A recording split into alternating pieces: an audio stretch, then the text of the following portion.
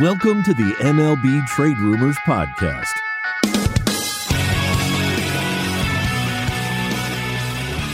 Hello and welcome to another episode of the MLB Trade Rumors Podcast. The weather outside is frightful, but the hot stove is so delightful. My name is Dara McDonald, and with me this week is Tim Dierkes. How you doing, Tim? Hey, Dara. Happy to be here. So last week on the show, we talked about how the Dodgers had ruined baseball by signing Shohei Ohtani. Baseball's over, RIP, had a good run. But this week, they shoveled some more dirt onto the corpse of baseball by also acquiring Tyler Glasnow. Now, there's 4 players in this trade. Tyler Glasnow and Manuel Margot going from the Rays to the Dodgers for Johnny DeLuca and Ryan Pepio. And then Glasnow was also given an extension. What do you make of all this, Tim? I think it's picking up, one of the closer guys to an ace that you can get, especially outside of the free agent market. I think that the Dodgers were able to sign Glasnow on a somewhat below market extension, and I think that some people think that maybe they overpaid in terms of the money on that deal, and I would disagree. I think that he's a rare breed of pitcher at that caliber. And I think after this trade went down, I kind of consumed a lot of the discourse about Glasnow, and it made me realize that I disagree with a lot of it. And so I took a trip through his injury history. I wrote about this for our Trade Rumors front office subscribers on Friday, but I took a trip through that. I looked carefully at, what happened and why he's missed time. And it is true that he's topped out at 120 innings in a major league season. But, I think if you're kind of talking about, what has he ever done, you would look at, you would include minor league time, you would include postseason innings, and, he has definitely exceeded 120. So the injury history is kind of interesting. And I watched a video of Glasnow speaking after I wrote the post that actually kind of backed up my point. And my point is mostly that once he reached the Rays, which is kind of the first point in his career that he was mostly handed a rotation job, he did have a major injury, and it was in 2019, and it was a forearm strain. And a forearm strain is often a precursor to Tommy John surgery. And so he, instead of going under the knife at that point, I think that the MRIs kind of suggested that it wasn't necessarily time to do that. But in hindsight, it was. And so he rehabbed the forearm strain for 4 months in 2019. And then, so, that's not a common approach to kind of do that. And then in the offseason, he had a nerve procedure on his wrist. So that's where we're at heading into 2020. And then, of course, we all know how 2020 went and how strange it was for baseball players as well, in terms of the abbreviated spring training in February and March, and then kind of the summer camp thing and all that.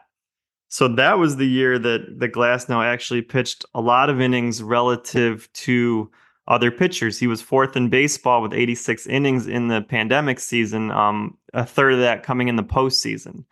So you have this guy that had something going on in his elbow, because the forearm, the whole thing is kind of related. He had something going on, and instead of surgery, they rehabbed it, and he wasn't perfect, and he kind of pitched through this to be heavily used in 2020. So the Rays by no means were babying him. So then he comes back out in 2021, and I wrote in my post, this is kind of a recipe for disaster at this point. He's a guy who was worked pretty hard coming off a major injury, and then had, a very strange season. And then so he dominates for half of 2021. Then he finally fully tears his UCL. And, on the video, he's talking about how it's like completely off the bone or something. And so that's all kind of one injury. So when you look, in my opinion, so if you look at those innings totals, it's like it's all based on that, I think. And if in 2019 he gets surgery, then probably in 2021 and 2022 he would have 150 innings or so per year. Yeah, because the discourse you alluded to, there were many jokes as soon as the extension news came out. It's like, oh, he broke his wrist signing the extension and ha, ha, ha, ha, ha, stuff like that. But yeah, no, that's an interesting argument that you laid out in your piece. And since you mentioned it, let's hype the front office thing because, we like to get people to sign up because you get extra articles and stuff like that. And then also you had a couple people sign up this week because Steve wrote something about Atlanta and they were like, hey, I just signed up to read this Atlanta thing I heard about. And you were like, yeah, sure, I'll forward it to you. So like if somebody wants to read your Tyler Glasnow thing, sign up. Yeah, and I know that that's not a very efficient system. Sign up for a thing that we've already emailed out and then we're going to forward it to you. That's the system we're operating under at this moment. So if you sign up, it is a little more about the exclusive articles we're going to email out to you, plus some of the other perks, which I can mention. But if you signed up because you heard about a specific article we wrote, there's kind of an introductory email that you'll get. And if you just reply to it and say, hey, can you send me some of the recent stuff? That's no problem. And I'll do that. In 2024, though, we are looking to kind of move these articles, which is about 2 or 3 a week. We're going to move them out of the inbox, or maybe have both, but we're going to put them on the website so that if you do sign up, you can go back through the archive and check everything out. So paywalled on the website, right? What's that? Yeah. And so that'll be an improvement. And one thing I'm going to get into a little bit later in this show, because I use it constantly and I just think it's so cool, is our contract tracker. So for the $30 a year, you get exclusive articles from Steve and Anthony and occasionally me. You get a chat with Anthony every week that's just for subscribers, so it's easy to get a question in there. And you do get our contract tracker, and we'll get into that a little bit later. All right. So an interesting narrative around Glasnow. If he could always get hurt again, who knows? But, just because, it's like Tim said, it's an interesting thing to watch because it kind of was just one issue for that 2019 to 2022 period. What else? We got a big deal this week. The Giants, the biggest deal of the Farhan Zaidi era. The narrative around the Giants for a long time has been about the deals they didn't get done. They did not get Bryce Harper. They did not get Aaron Judge. They did not get Carlos Correa.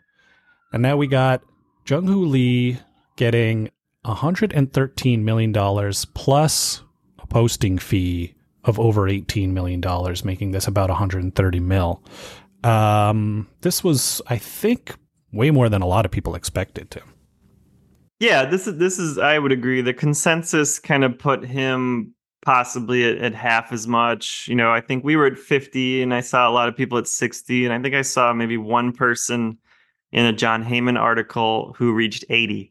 So I don't think anybody expected Jung Hoo Lee to get paid like this. But that said, I think that when we are trying to project a contract for a foreign player, we're taking more of a shot in the dark because we can look at some of the other KBO deals, but Jung Hoo Lee and Ha-Seong Kim are two completely different players, and kind of to try to piggyback off Kim getting 28 million and saying that Lee might get 50, it's a stretch. So, I mean, what you really have is, a bunch of teams scouting this guy and making their own evaluation and kind of plugging him into their model and figuring out what he's worth. And it doesn't really matter, what different KBO players have been paid before. And it is something of a bidding war.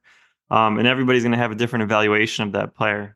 So I did look at, it's a pretty short list of players who made the transition from KBO, and then they were like a 10% better than average MLB hitter. Kim did it with the Padres this year. Jung Ho Gong did it with the Pirates in 2015 and 16. That's all I really found. There have been certainly, Korean-born players who were really good, like Shin-Soo Choo, but in terms of KBO success as a hitter and then jumping over to MLB and carrying that over, it is pretty rare. That doesn't mean Lee can't do it. He's probably the best player in KBO, so that's important. But I think that there are a lot of unknowns on him. I think that, most people would acknowledge that too. We don't know how well he can play center field in the major leagues. It's not necessarily clear that he has 10 home run power. And it's a pretty short list of players who don't hit 10 home runs and are valuable regulars.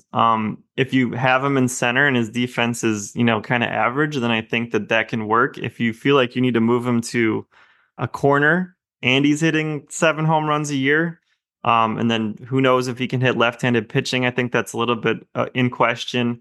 And so there's certainly some risk here. And the Giants I think they were influenced by their past and some of their missed targets, and getting a Korean star is just cool. So I think there's some marketability beyond his abilities. And, I did look at his projection, Fangraphs. I think it's from Steamer.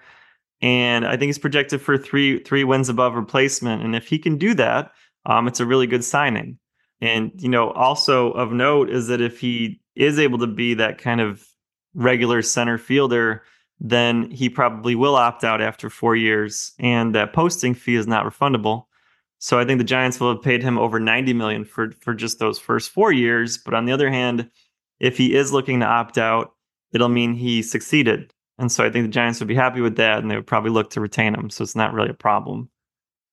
Yeah, it seems like the thing that everyone is saying about this is that there's wider error bars of outcomes compared to other free agents. Like, it could, like you said, if he turns into like a really good hitter and really good center fielder, then it's a bargain. But also, I think it was Eno Saris of The Athletic shared some like exit velocity data from the KBO, and Lee's exit velocity data was pretty similar to Ha-Seong Kim before he came over. And then Ha-Seong Kim was not good in his first year in North America.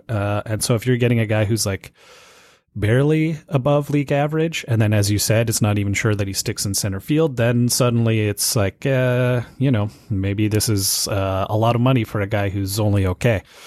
I think that there's this hope maybe that he's like a Luis Arias who can play a decent center field. Arias being a pretty rare breed of current MLB players, so it's kind of a lot to ask, but it's certainly possible. And I did read an Andrew Baggerly article for The Athletic where he talked to Ryan Sadowski, who has worked with a lot of NPB and KBO teams, and is a person I've talked to too. And Ryan said in that article that that the Giants kind of paid for Lee's ceiling. And I think that's a really good way to put it. He kind of needs to play up to the top of his ability to be worth, the total outlay that the Giants put out here. Right. Well, it will be interesting to see because, like I mentioned, this is the biggest, I think prior to this, the biggest free agent contract that was given out by the Giants in the recent Farhan Zaidi era was for Carlos Rodon, which was only $44 million. Then even he opted out after 1 year, so they didn't even pay that whole thing. So this is a big jump. So they will certainly be hoping that he does reach that ceiling. So continuing our tour around the NL West, let's talk about the Diamondbacks, because they've also been having an interesting season, off-season, excuse me. A couple weeks ago, they got Eugenio Suarez, and then more recently, they signed Eduardo Rodriguez and Lourdes Gurriel Jr. So how are you feeling about the Diamondbacks winter? So Mike Hazen has been the Diamondbacks GM for 7 years now, and Rodriguez and Gurriel are his number 2 and 3 signings behind Madison Bumgarner. So, this is the Diamondbacks spending pretty big by their own standards. And I kind of came into doing this show with no objection to those signings, and I was mostly going to say, yeah, those are fine. These are kind of 2 or 3 win above replacement type of players, and you wouldn't really expect the Diamondbacks to go to the top of the market, which has been rare for them in the free agency. But I dove into our contract tracker just to kind of see possible comparable deals to what the Diamondbacks did. And the conclusion I reached, which is something I think you probably have heard before, is that it can be pretty dangerous to operate in the middle of the free agent market. And I would say that's what the Diamondbacks are doing here. So that's sometimes where the Jamison Tyon and Taijuan Walker and Andrew Benintendi and Mitch Haniger and Jose Abreu, those things all happen from the middle of the free agent class. And I'm cherry picking here. I cited some examples that I think that, in the most part, teams would like to take back. But if you look a little deeper, and if you look for, I think there's something about signing free agent starting pitchers specifically for 4 years. And I might write about this because it's kind of interesting. But I think that there's something about 4 years and that you were just dangerous enough to get 4 years. You know, the saying kind of, just dangerous enough on a certain topic. And I think that a 4 year pitcher in free agency is kind of just good enough. He can't get the 5-6 kind of mega deal, but he's not also getting that 3. So he's done some interesting things. He maybe had a career year, something like that. And so our contract tracker goes back to 2010. And I looked at the 13 4-year deals that starting pitchers have gotten in free agency. And I looked at only the ones that have ended. So I don't have Steven Matz or Jameson Taillon or Taijuan Walker in there. And so I did include the Mariners' Yusei Kikuchi deal, which I think he opted out of the final year. But anyway, over the life of these deals, these 13 deals that kind of are a proxy for Eduardo Rodriguez's deal, the median and the average WAR of these deals are both a bit less than 5. And that's for the entire length of the deal. So if the Diamondbacks were to get a solid 3 WAR season out of Erod and then a 2 WAR season the following year, and then absolutely nothing else, that would just basically meet expectations. And so the thing that though I found really kind of interesting is that out of these 13 deals, 6 of the players were out of baseball once the contract ended. So that's James Shields, Brandon McCarthy, Ubaldo Jimenez, Matt Garza, Ricky Nolasco, and Mark Burley. Burley being an exception in that he was pretty good in his last year, and I think he just wanted to retire and he could have kept going. But the other 5 basically played their way out of baseball, and these are all guys who signed 4-year free agent deals. So you're looking at, roughly 40% of the guys who have signed this type of contract in the last 13 years have busted kind of in a complete way. And I'm not saying that any of this reflects directly on Eduardo Rodriguez, but I do think it's an interesting trend. Do you have the top end of that available? You talked about the busts and the back. Like, what is for Diamondbacks fans who may be listening to this and suddenly terrified that they're going to get like a James Shields type performance out of Eduardo Rodriguez? Do you have an example of one that went well? Yeah, I mean, so I did kind of rank them by WAR, and it is Burley. So Burley as just that kind of reliable innings guy, I think he made like 32, 33 starts every year. And even though the Marlins traded him after 1 year, he did have 9.5 WAR. So I think your absolute ceiling is probably 10. And there's 2 more who I think were okay-ish. That would be Nathan Eovaldi's deal with the Red Sox, 7.4 WAR. Irvin Santana had 7.2 on his deal, and he was pretty close to being out of baseball after his contract. And so, yeah, I mean, if you can get 7 out of the player, I think you did well. And the Shield is kind of the worst case scenario, but you've also got guys like Alex Cobb's Orioles deal and Edwin Jackson's Cubs deal. So, Jed Hoyer's kind of been a party to 2 of these. But I mean, I like Eduardo Rodriguez generally, and I am fine with the deal. The precedent doesn't excite me. Well, for the Diamondbacks who just watched the Madison Bumgarner situation play out, maybe they have a low bar for what they would consider success on this deal. Like if he's not completely useless by like year 2 or year 3. Yeah, and I think when you sign a guy to 4 years, you really are kind of looking for the first 2 here. It's not something where in 2026 and 27, I don't think that's the focus of this deal. So if he's a major contributor in 24 and a decent contributor in 25, I think that privately the Diamondbacks would say that that's kind of acceptable. And so I kind of tried to find similar proxies for Gurriel, and I had similar results in the contract tracker where I was like, wow, almost none of these contracts worked out. So I looked up 3-year outfielder deals in free agency. And for me, the Gurriel deal gives off a little bit of a Melky Cabrera White Sox vibe in that they are the same age and they signed the exact same contract. But if you look at the guys on this list, they're like Jay Bruce, Mark Trumbo, Gerardo Parra, Denard Span, Cody Ross, Shane Victorino. Again, it's like You're not going short term, which those can work out quite often. Those can be pillow contracts. Those can be older, really good players with a little bit of life left. And you're not going into the 5-6 year deal or whatever. So you're on 3 specifically, and you get kind of a guy who has had some decent years, but I think the risk of the player just kind of cratering is maybe higher than people realize. And like Gerardo Parra would be a good example. He just kind of cratered. And Cody Ross gave the Giants, I think, like nothing.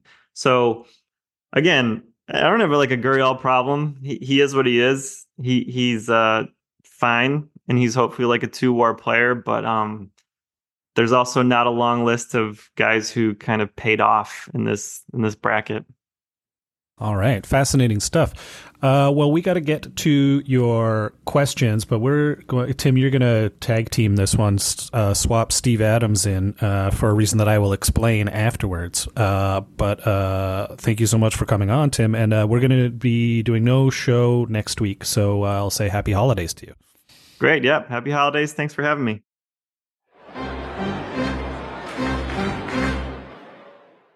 Okay, we're going to get to your questions now. As I mentioned in the previous segment, Tim is slapping palms with Steve Adams, and Steve is coming in through the ropes into the ring. How you doing, Steve?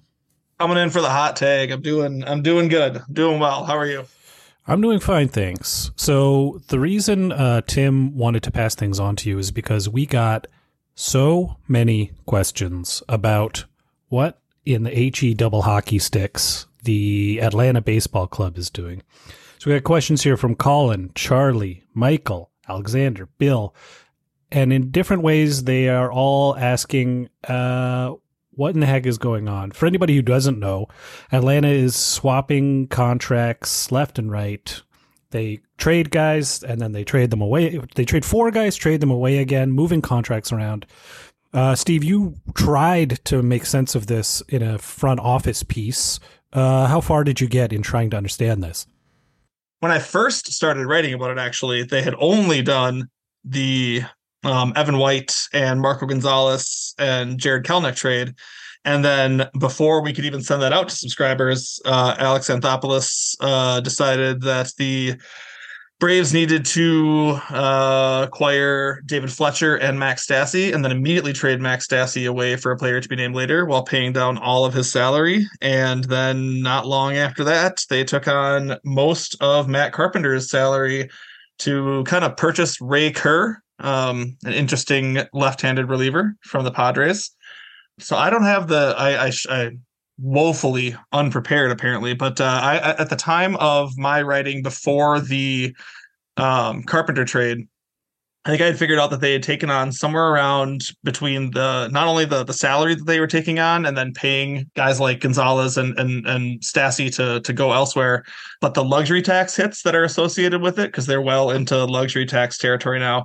They had taken on around $31 million to basically buy low on Kelenic and also switch from Nicky Lopez to David Fletcher, which seems kind of like a lateral move. They're both, light hitting, low strikeout, plus defensive infield types who can kind of bounce around. So that was like perplexing in and of itself. I think it's a lot of money personally to buy low on Kelenic. I know $31 million like in today's game isn't huge, but then you also have to figure he is going to be arbitration eligible up to 4 times because he's going to be a Super 2 player. So you take the base $31 million they're taking right now, and then whatever he's going to earn through arbitration, it's even if he becomes like a pretty good player, it's feasible that they could end up spending $60-70 million on this acquisition. And if he doesn't, then they kind of spent $31 million to buy low on a guy who, yes, was a very highly regarded prospect, but has now,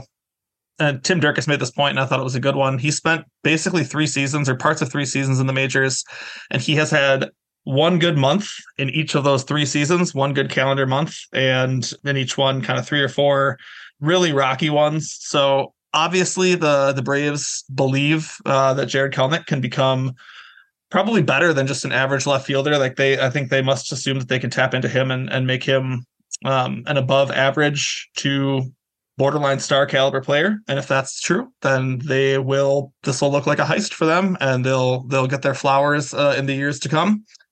The Ray Kerr is similar. It's a little bit surprising to me to see them basically, pay $4.5 million of Matt Carpenter's salary, plus again the taxes that are associated with that, which brings it closer to about $6 million to buy Kerr, who is a 29-year-old kind of nondescript left-handed reliever. He throws fairly hard. He has some interesting numbers last year in a small sample, but he doesn't have much of a track record in the majors, and it's one of those things where obviously the focus here is on long-term control of players. But, the Braves could have picked up a $9 million option on Eddie Rosario and probably gotten, Kelenic has the higher upside, but like there's a much larger than non-zero chance, I think, that Rosario and Kelenic are pretty comparable next year. Lopez and Fletcher, very comparable players. And there's any number of left-handed relievers that they could have signed in free agency, but it seems like they really want to try to acquire some guys that they can have around for the long term, for continuity, to go along with the core that they've already signed up on these long-term contract extensions. It's very strange. We occasionally see teams do the whole, we'll buy a player by taking on a bad contract. We don't see them do it 3 or 4 times in one offseason. And generally, I feel like it's more of a move that like a rebuilding team makes. Like if the Pirates had made this exact same, play on Jared Kelenic or something like that, you'd think, oh, hey, yeah, they're spending some money to buy low on this former top prospect. That makes sense given where they are. For the Braves, who are like just clearly win now, like World Series or bust, it's a little bit of a surprising sequence, and I don't blame their fans for kind of just scratching their heads and saying, why is this the route that we're taking this offseason?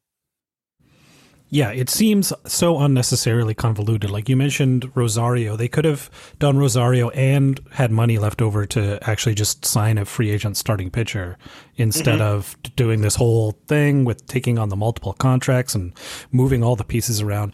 But yeah, like you said, the only logical conclusion you can reach is that they must love Kelenic, because it seems like that was the domino that started all this, was that in order to get Kelenic, the Mariners were looking to shed some salary. And so they said, well, we'll give you Kelenic if you take on Gonzalez and White. And so Atlanta said, sure, we'll do that. And then everything else sort of like was dominoes from there. It was like, okay, we got Kelenic now. How do we get rid of Gonzalez? How do we get rid of White? And then they just have been shuffling from there. But yeah, it's just a huge bet on Kelenic, and they'll either look like geniuses or idiots. So I guess kudos to them for putting their chips on the table. Yeah, there's a certain boldness to it in a weird, it doesn't sound very bold to take on a bunch of underwater contracts and swap them around in these middling, salary motivated deals, but it definitely has the potential for them to be kind of left with egg on their face and kind of look like you tried to get too cute with this. Like you could have just, there were very straight, direct, straightforward paths that you could have taken. And instead you went through this like huge gambit and it didn't work out. I think one of the things that you said there too, and we are focused so much on these weird salary trades that they've been making that this almost has like fallen to the wayside. But you mentioned how they could have picked up Rosario's option and had money to sign a starting pitcher. They did sign kind of a starting pitcher, but they gave 3 years and $30 million to Reynaldo Lopez with the idea that they're going to bring him to spring training and stretch him back out as a starter. Lopez had a couple seasons of 30 starts for the White Sox a few years ago, but he didn't have much success in that role, and he didn't really break out until he moved into a full-time bullpen role where his stuff ticked up, started throwing harder, kind of narrowed the pitch selection, and it's a gamble there in and of itself. Again, it's a situation where it's like, is this getting too cute? We're going to go 3 years and $30 million to try, because we believe that we can take Reynaldo Lopez and turn him into the starter that, maybe the Nationals thought they were getting when they signed him as an amateur, and that the White Sox thought they were getting when they traded for him with Lucas Giolito and Dane Dunning in the Adam Eaton trade back in 2016. Again, like there have been several, just solid starters who signed, around this general price point so far. And would they have been better off just signing somebody who has a recent track record of some success in the rotation, be it Michael Wacha, Nick Martinez, pick any of these mid-range starters who've signed. But again, they got a little bit cute with it, and it has potential to seriously blow up on them. I think if their rotation is a big issue this year, and they have to move Lopez back to the bullpen, you're going to be looking at again that and this whole sequence of these salary trades and wonder, why didn't they take a more direct and conventional path to it? So they're taking risks. If it works out, yeah, like you said, they're going to look like geniuses, but there is some serious potential for it to go sideways in a hurry. Okay, well, let's look to the flip side of this, because we've also had a few questions from some very upset Mariners fans or very confused Mariners fans. Brian and Chris, we got questions from them asking what the club is going to do with this money that they have saved. And then I want to read this question from Mark, who says, will the technology ever exist to allow me to switch my favorite team so I no longer have to root for a team that ownership will never allow to compete for a World Series? I'm thinking like a neuralizer from Men in Black. So things are going great in Seattle, obviously. People are very happy up there in the Pacific Northwest. Yeah. Obviously, if you were just looking at what's happened so far, it's obviously disappointing because they've subtracted more than they've added. But we're only halfway through the offseason, right? Yeah, if that. So I just did a live chat on the site today, where fans are also super relaxed and optimistic about what's going on with a lot of their favorite teams. But there's a lot of frustration and angst from Mariners fans. But one thing that I would point out to them, and it's not what any Mariner fan wants to hear. Like you just said, the offseason's half over. It's probably more like 40% over. Jerry Dipoto has said payroll will probably increase over last year's level of about $140 million. They're around 115 or 117 right now, I think. And if you also they are far from the only win now team, the only clear playoff hopeful that has done little to nothing all offseason. You look around the league, the Cubs haven't signed anyone. They haven't made a big splash on the trade market. The Twins haven't done either of those things either. You look at the Astros within the AL West, and they've spent a little bit of money to bring Victor Caratini in as a backup catcher. The Rangers just won the World Series. They're losing Jordan Montgomery, and they're going to have Max Scherzer out for around half of next year.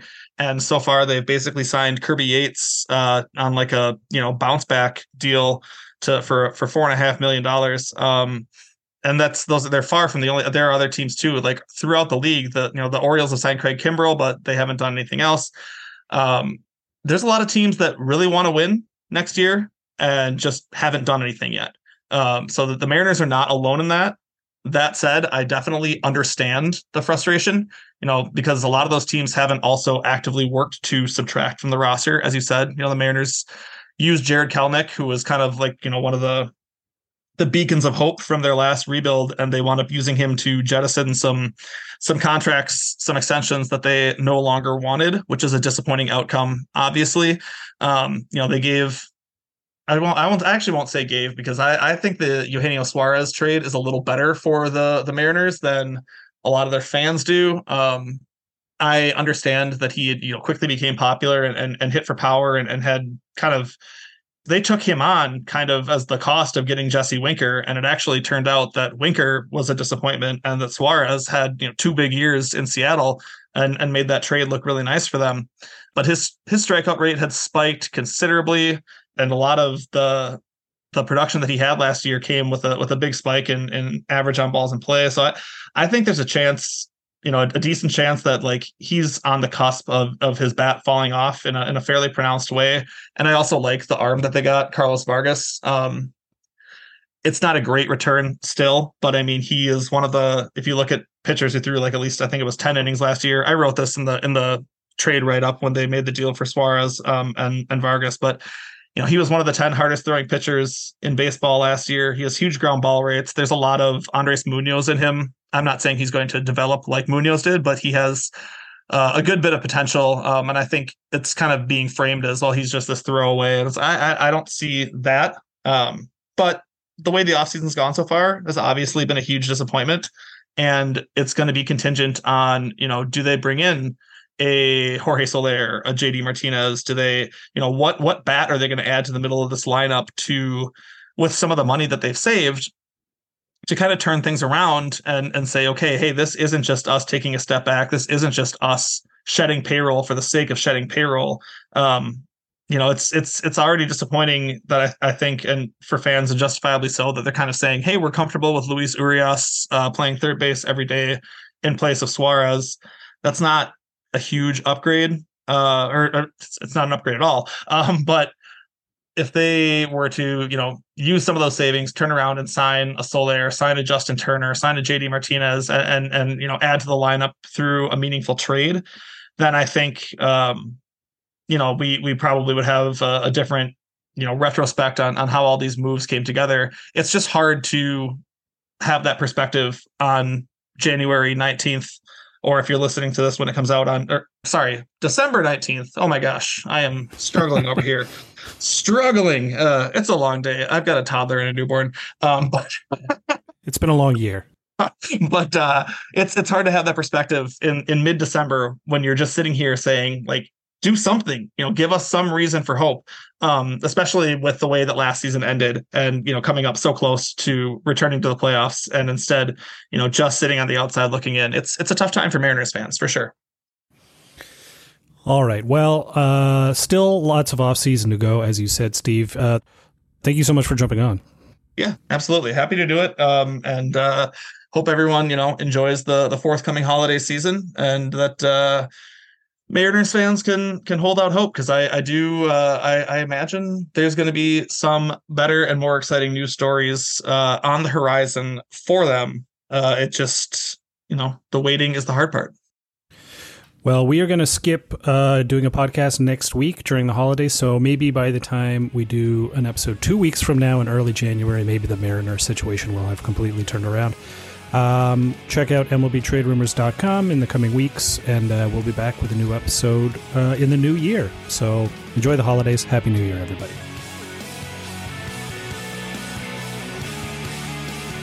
Thank you for listening to this week's podcast.